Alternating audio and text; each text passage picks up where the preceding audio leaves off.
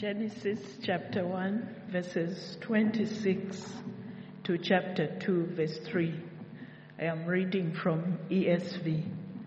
Then God said, "Let us make man in our image, after our likeness, and let them have dominion over the fish of the sea, and over the birds of the heavens, and over the livestock, and over all the earth, and over every creeping thing that creeps on the earth." So God created man in his own image. In the image of God, he created them. He created him, male and female, he created them.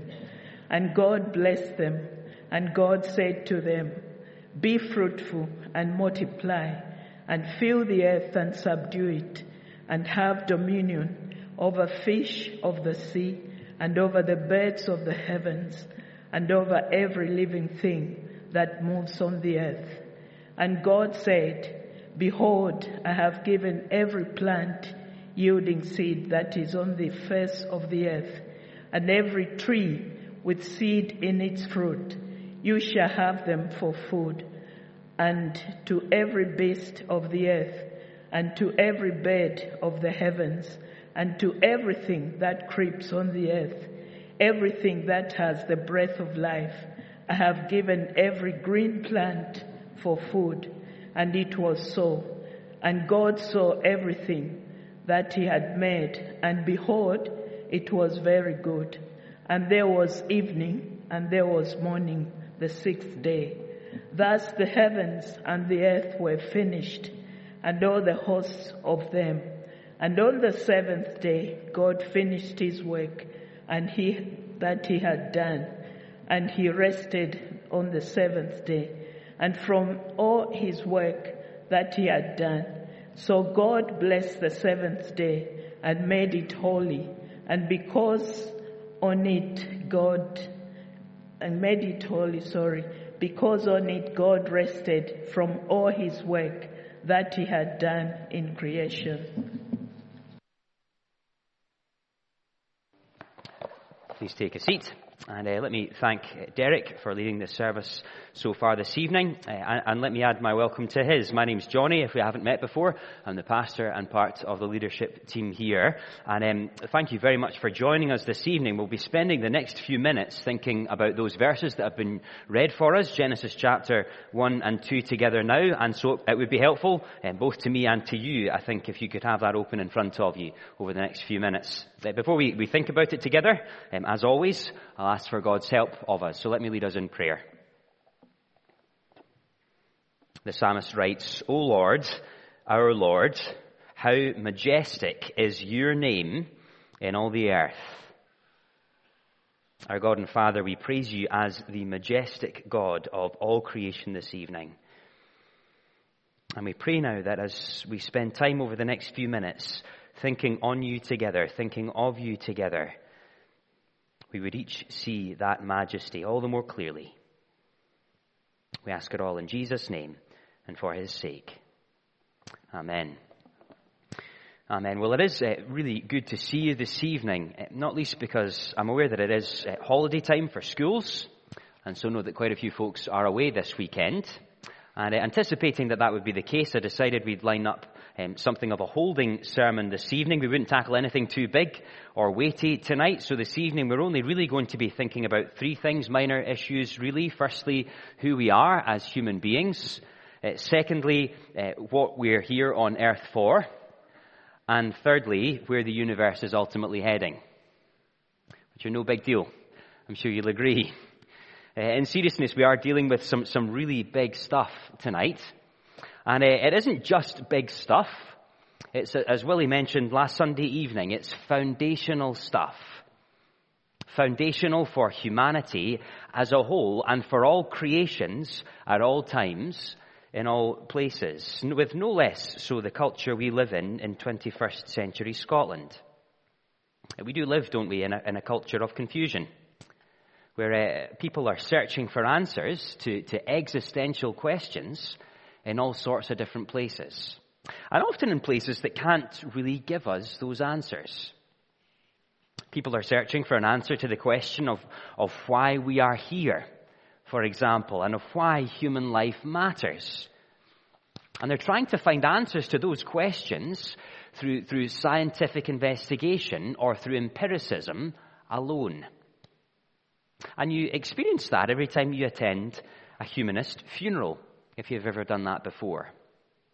As people struggle to hold on to the belief that human beings are nothing more than biological accidents, that we are vehicles for passing on DNA one generation to the next, at the same time as explaining why a friend or loved one's life matters so very much to them. Empiricism doesn't really cut it at the graveside, does it? We're searching for answers too to the question of who I am as a human being and of what it is that defines me. And we're trying to find answers to that question based on how I feel about who I am. And again, we're finding that we're coming up short. Because how people feel is sometimes at odds with objective physical or physiological realities. And when those two things clash, well, we've got no real framework for deciding which one should win out and why in our culture. All of which means that the ground we're on tonight and over the coming few weeks is every bit as prescient now as it ever has been. Because you see, the Bible explains with coherence and with rigor, and it's rigor that really does withstand scrutiny, why human life matters. It explains who we are as human beings and what we're here for and where things are ultimately heading. And not only does the Bible's explanation of all of that stuff withstand scrutiny, I also want to put it to you this evening that it is also the most liberating, the most attractive explanation you will find anywhere in the world. And so with all of that in mind, we're going to have a think about what Genesis 1 tells us, firstly, about who we are. Who am I? You are a human being created in God's image. Now, the opening verses of this whole book of Genesis, of the whole Bible, in fact, they establish a rhythm, a pattern of creation. And we saw that pattern last Sunday night if you were here. And it was a repeating poetic rhythm. And God said, "Let there be." And it was so. And God said that it was good.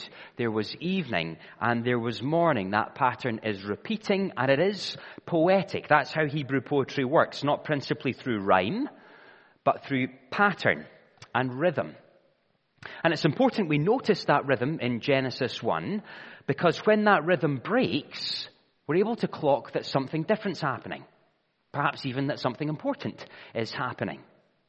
And that is the case in our passage this evening.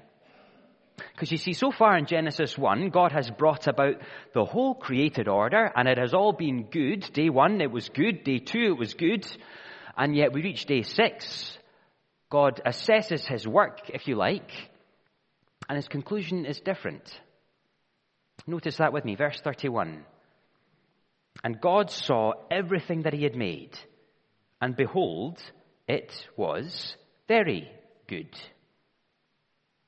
We're being told that this is the peak of God's creative work on day 6. So what is it? We're forced to ask ourselves, what is it that tips his assessment from good to very good? Well, again, just scan with me. Verse 27. So God created man in his own image. In the image of God, he created him. Male and female, he created them. It is people. People made in the image of God, in his likeness. We are very good, says God. And there are multiple implications of that. Because you see, physically, our bodies are made up of fat mass, of water, of protein, of bone mineral content, of non-osseous mineral content, and glycogen. That's what you're comprised of, more or less. And if that collection of chemicals and materials came about by chance through blind processes, then I'm going to be frank with you this evening each of you here sat before me tonight is of the same value as a bag of fat, water, and bones. But you are worth so much more than that. You're worth more than a bag of biological material. You have real value.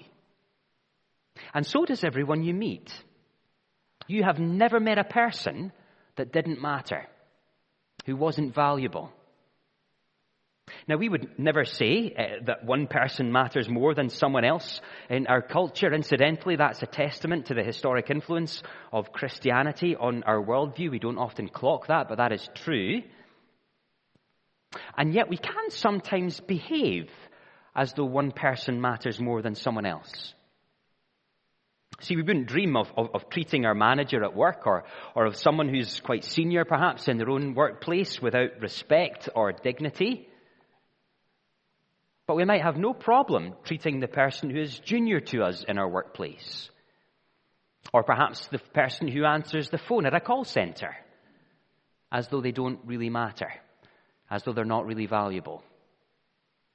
The Bible says they do matter. They matter a great deal. They are an image bearer of the God of the universe. They are loaded with value in and of themselves. That's not me saying that. God says so.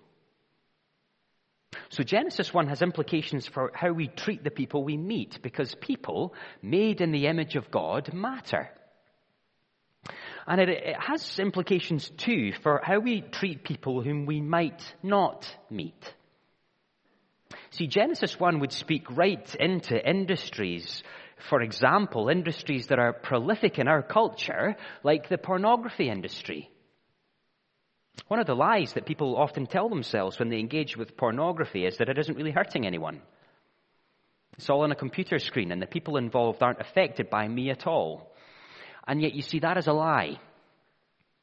It's a lie on two levels. Firstly, the destruction which the pornography industry wreaks on real people's lives, the people trafficking and abuse that it propagates, is horrific.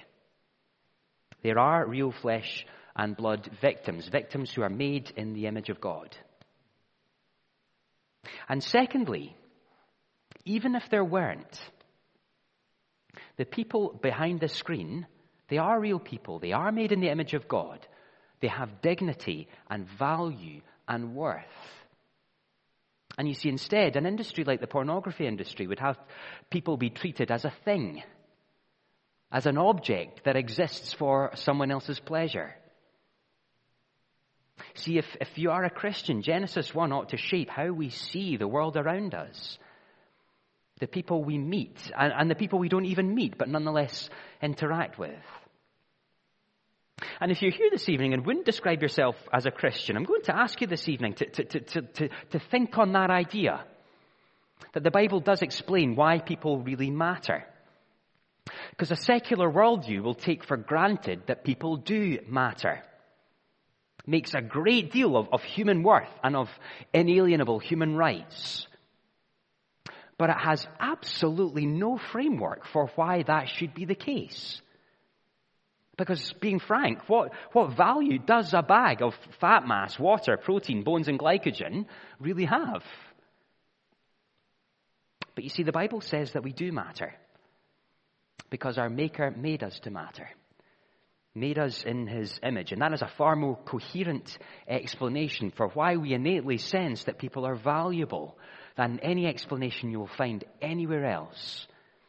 So even if you aren't convinced by Genesis 1 yet, let me at least ask you to interrogate your own explanation for why people matter, where that value comes from, and interrogate it with the same rigor with which you would interrogate the Bible's explanation, and see which one stands up to scrutiny.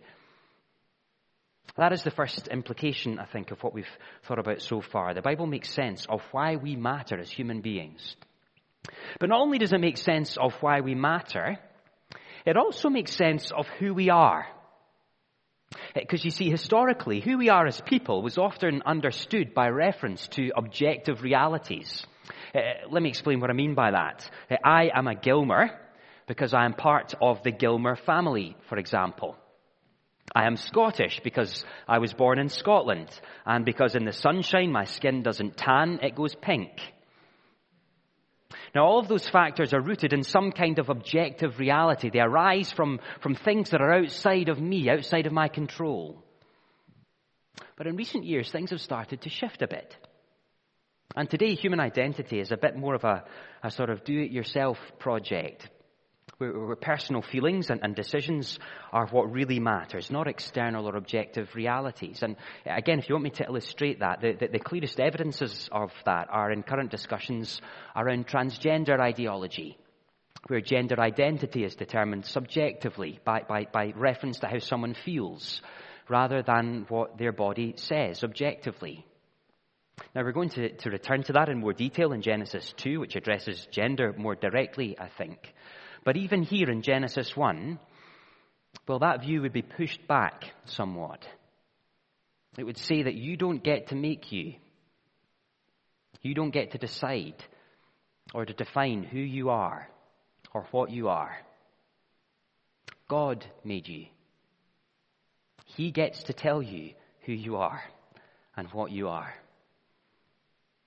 Now, we might immediately think of that as being a restrictive thing, not least in our culture, and that it's a far more freeing thing to just decide who I am with a blank sheet of paper in front of me based on how I feel that day than being told who I am. But again, I'm going to put it to you this evening that inference is a lie.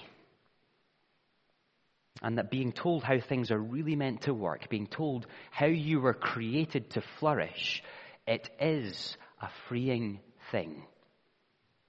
It frees you to live as you were literally made to live. That is our first point this evening. Who am I? You are a human being created in God's image. I am aware that may raise questions for some of us. If you do have questions, please do speak to me after the service. And again, we'll return to that idea in weeks to come. But not only does Genesis 1 explain that you were made, it also tells us why you were made. And that is our second point this evening. What am I meant to do here? You've been created to fulfill God's purpose. Now, I mentioned at the beginning of our time together that day 6 breaks with the pattern of those first 5 days. But it doesn't just break with the shift from good to very good, with God's assessment of things. There is also a shift in the content when it comes to the content of day 6. And you don't even need to read the text to see that. You can tell by just a cursory look at how much airtime is given to each of the days. Just scan over the text in your Bible and you'll see around twice as much text is given to day 6 than to any of the preceding days.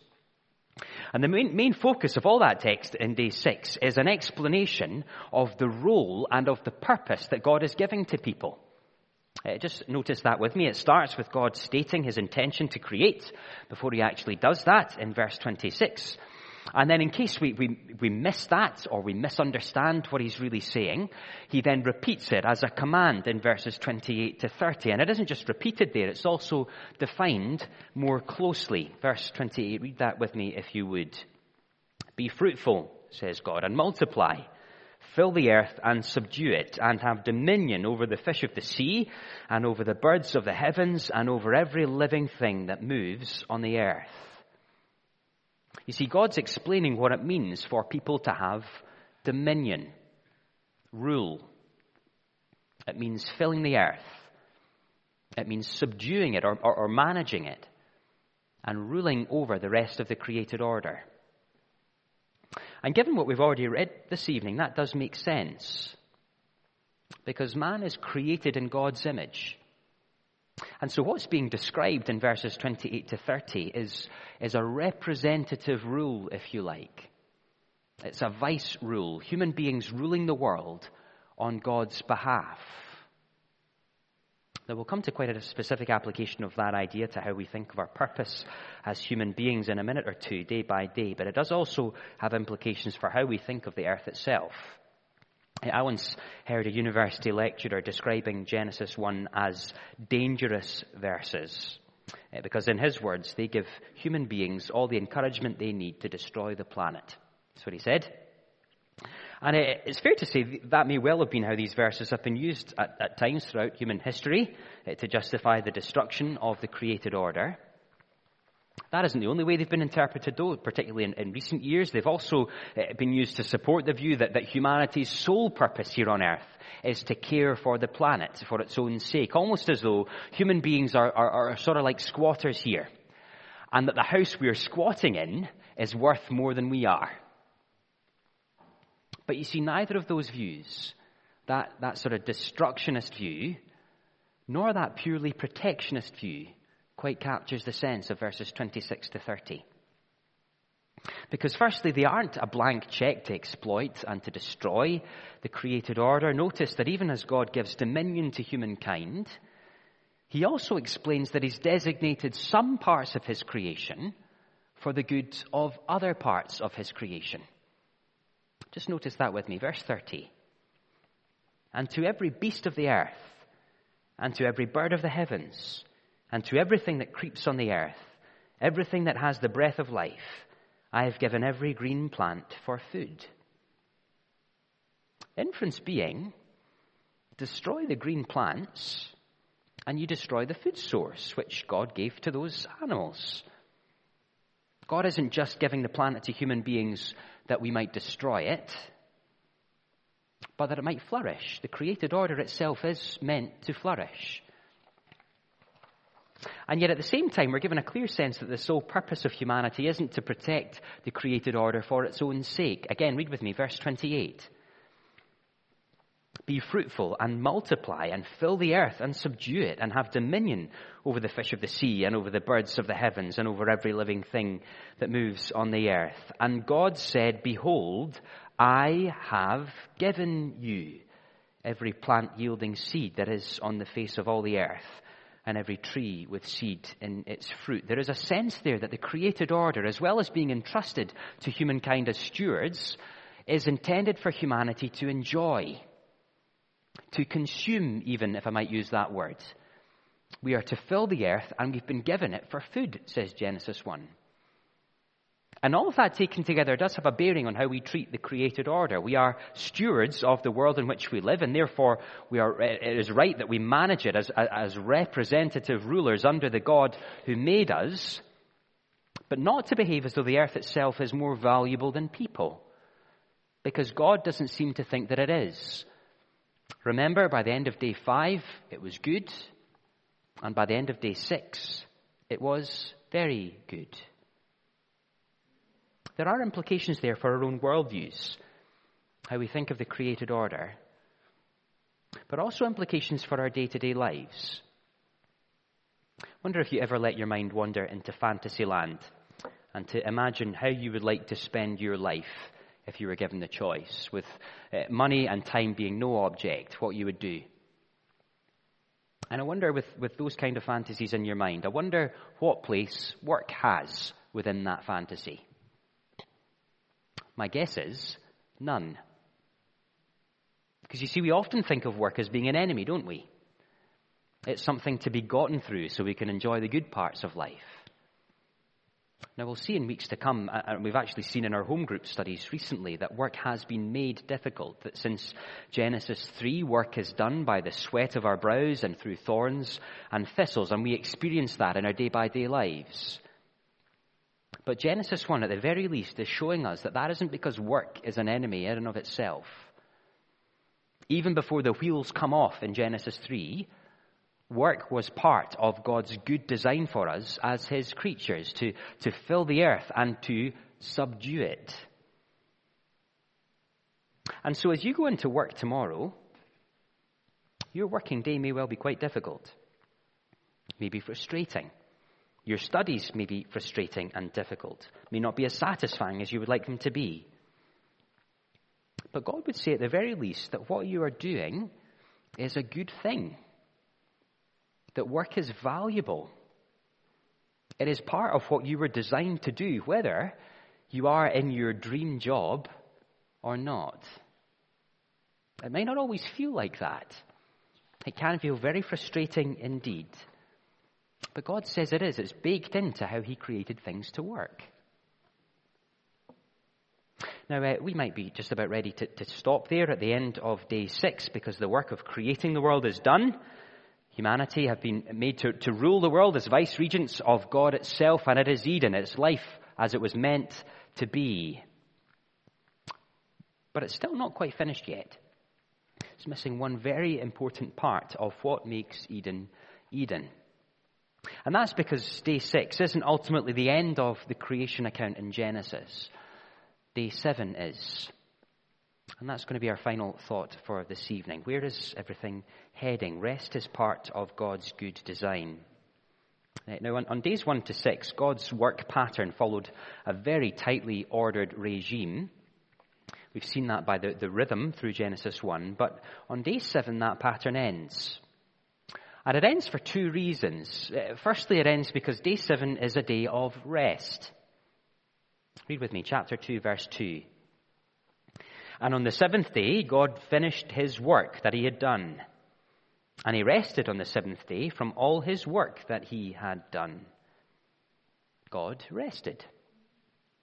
And there is an immediate implication there, I think, from the fact that people are, remember, made in God's image. We're called to be his vice-regents, his representative rulers here on earth. And so if we are to do that, if we're to be like him, well then yes, we are to work, but we need to rest too. That argument is made more strongly elsewhere in the Bible, perhaps, but it is a fairly clear implication of Genesis 2, I think, that God's pattern for things is a pattern of work and of physical rest. And some of us may need to hear that. That isn't all that welcome news for some of us, I guess. We need to be prompted to rest. I may need sometimes to be prompted to rest. To be reminded that rest isn't an enemy. It isn't the enemy to productivity. It's part of how God designed things. But even that isn't the main focus or the main flavor of Genesis 2. Because we're told not just that we should rest, but how we should rest. We rest with a purpose. Read verse 3 with me again. So God blessed the 7th day and made it holy, because on it God rested from all his work that he had done in creation. Can you see the idea there isn't just that the 7th day is a day of physical rest, though it is. It is that rest has a particular sort of flavor to it. The 7th day is made a holy day. Now, people have different views on that. People have different views on the idea of Sabbath, on whether Christians still have a Sabbath now in the same way as God's people did in the Old Testament, and if so, exactly what that's meant to look like. There are some communities in Scotland, actually, for example, where everything closes on a Sunday, and by that I don't just mean shops and cinemas, but where swing parks are padlocked, literally padlocked on a Sunday. Others, like our own, would tend to take a much more relaxed view than that, where Sundays are just another day. However you understand the idea of Sabbath, though, if you are a Christian, it would be a strange thing if that day, the day you rest, was the day where you thought least about God, wouldn't it? And yet that can very easily be the case. Where we take the idea of rest, physical rest, good though it is, and make it an end to itself. Treat the goal as being doing as little as humanly possible for a day. Just notice, though, in Genesis that this day of rest, it isn't marked by the absence of doing stuff. What sets it apart is that it's a holy day.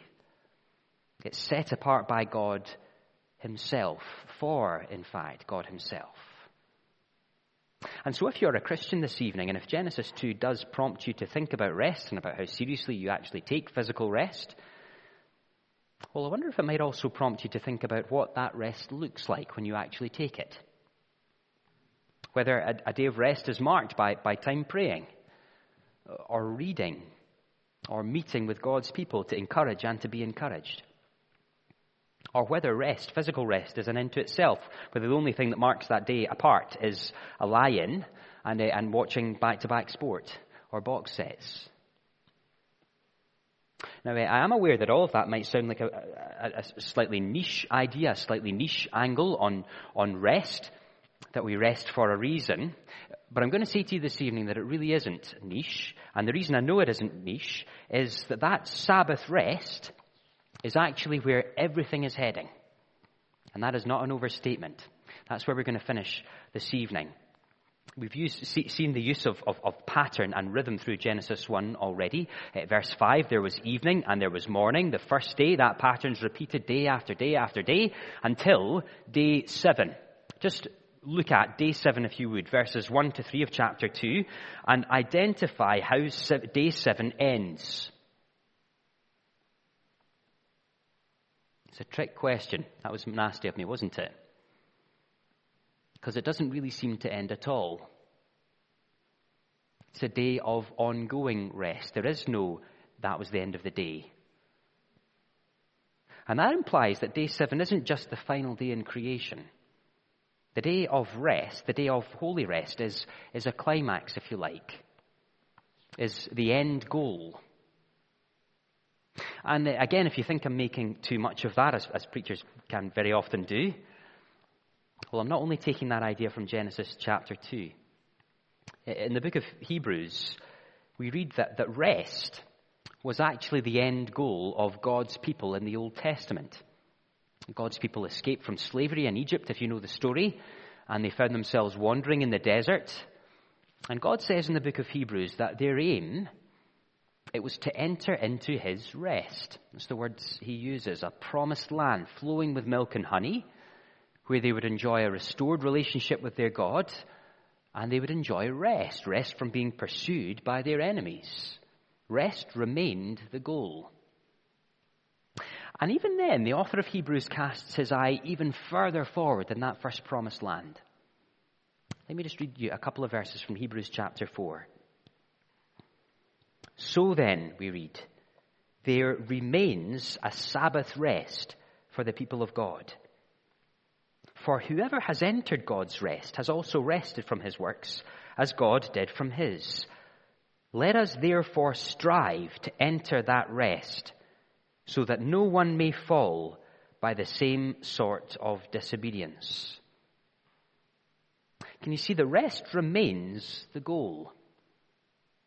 Where we are heading, what we are designed for, is at least in part eternal rest with the God who made us.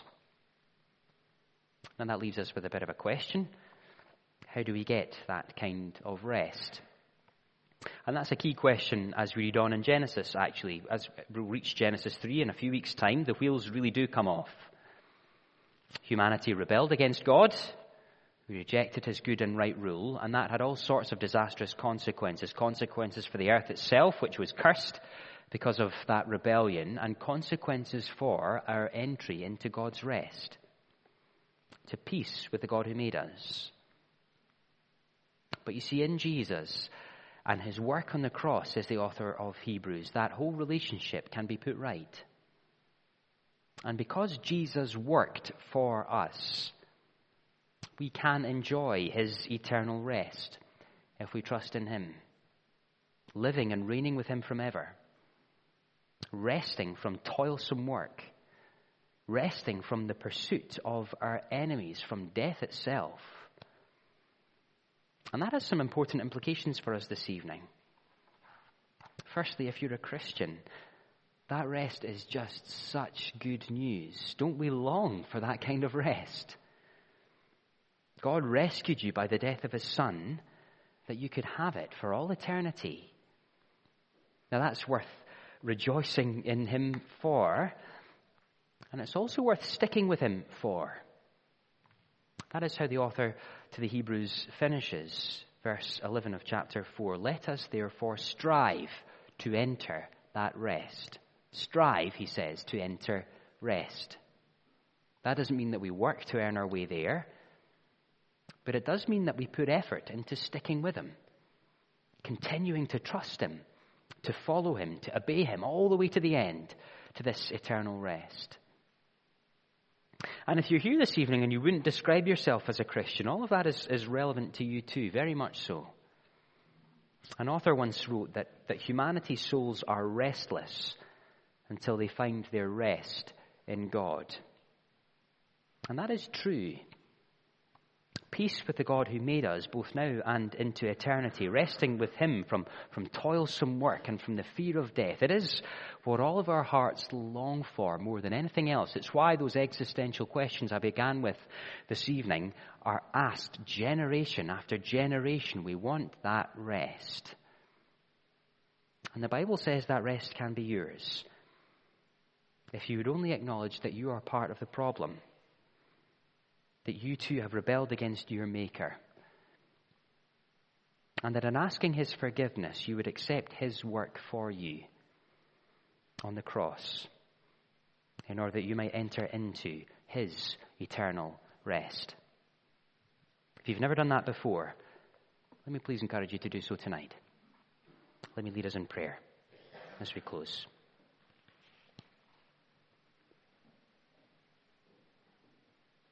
Our God and Father, we acknowledge before you this evening our creatureliness, that we were made by you. And we acknowledge before you that you are not like us in that sense. You are not creaturely. You are the Creator, the sustainer of all things. And yet we praise you this evening that despite that vast, vast gulf that you have imbued us as people with significance, with value, you have called us very good. Help us, Lord, to have confidence in and to rejoice in your purposes for us as your creatures, we pray. And help us, those of us who have followed you, to strive to enter into your eternal rest. And for any here who have yet to trust in you, would you please persuade of the coherence, the rigor of your plan for us as people? Persuade us of our own rejection of you and our need for you. And please draw people to yourself, that each of us here might find real and lasting, eternal, in fact, rest. We ask it all in Jesus' name and for his sake. Amen.